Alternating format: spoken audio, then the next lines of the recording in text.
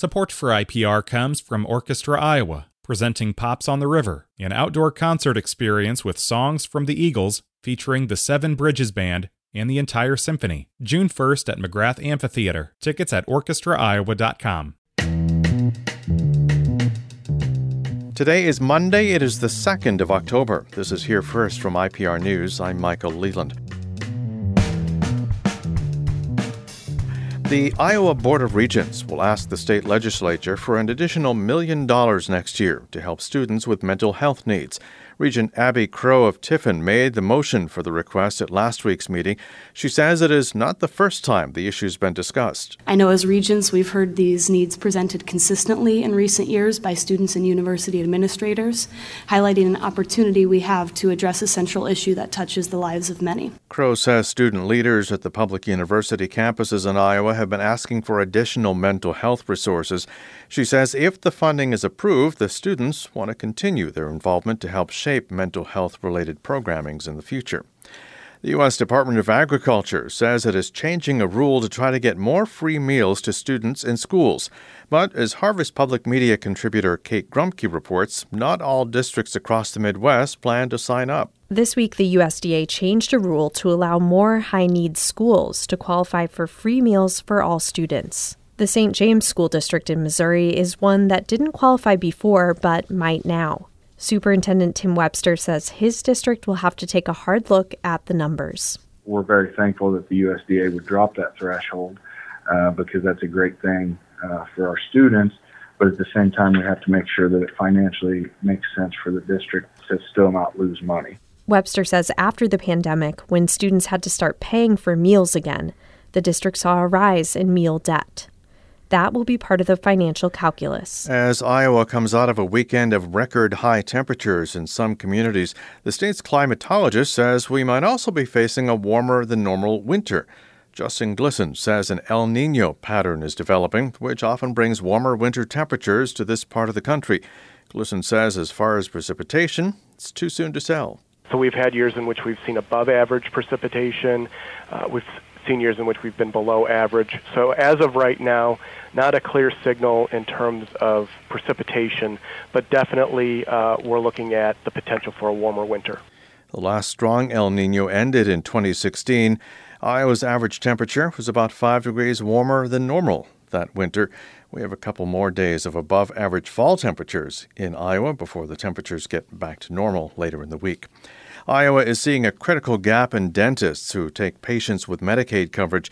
That's according to the dental director of one of the state's community health centers. More from IPR's Sheila Brummer. Dr. Ashley Huber of the Siouxland Community Health Center in Sioux City says a shortage of dentists who treat Medicaid patients is a widespread issue, even more noticeable on the western side of the state. For the past 18 months, her clinic started restricting new patients to only children, and it's hard when they have to turn people away. We have patients that come up to our front desk in tears, and they're like, I can't do it. I can't take it anymore. Huber says in many cases, patients who need emergency care end up in the ER, which results in higher costs. The Iowa Dental Association says dental Medicaid rates have been stagnant for more than 20 years, making it difficult for patients and dentists.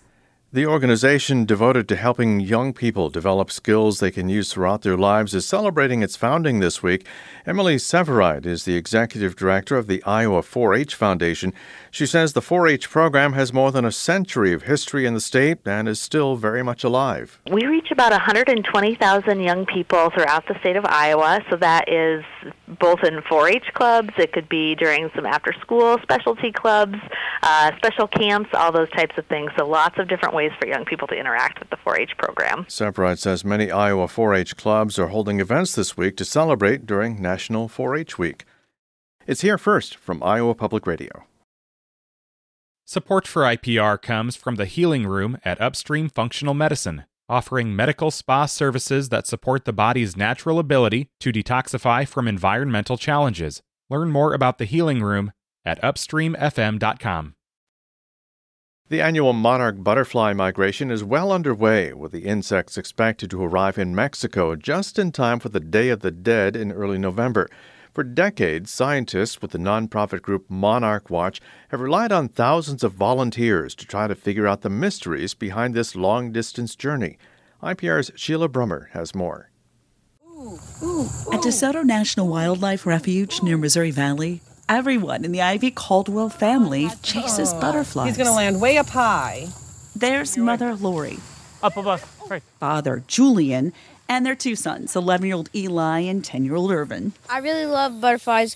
I loved them since I was little, and I loved catching them. They scamper through the wilderness of a warm Saturday in September with nets popping out over tall wildflowers through brush and trees. I think it's pretty amazing that you've got adults out chasing butterflies. You want to just grab it like that, just very gently, just like that, okay? Park Ranger Peter Ray oversees several late summer outings where volunteers carefully catch and mark each monarch with a tiny sticker before letting them go. There it goes. Adios. The goal at the refuge is to tag 300 butterflies this season for researchers to try and follow their path. People who find the tagged insects can enter information with Monarch Watch online. Every creature counts, since only about 1% are ever recorded dead or alive in Mexico. And they're not flying with any other butterfly that has done it. It's an amazing migration. Ranger Ray says a migration of hundreds or thousands of miles. Chip Taylor launched Monarch Watch at the University of Kansas in 1992 to monitor migration east of the Rockies. There's something about a monarch that seems to capture the feelings of people. He wanted to know more. As we knew that the monarchs first reached the overwintering sites in Mexico almost on the same day every year. And how is that possible? So we came up with the idea that maybe this is all synchronized with celestial changes. And it turns out that it is.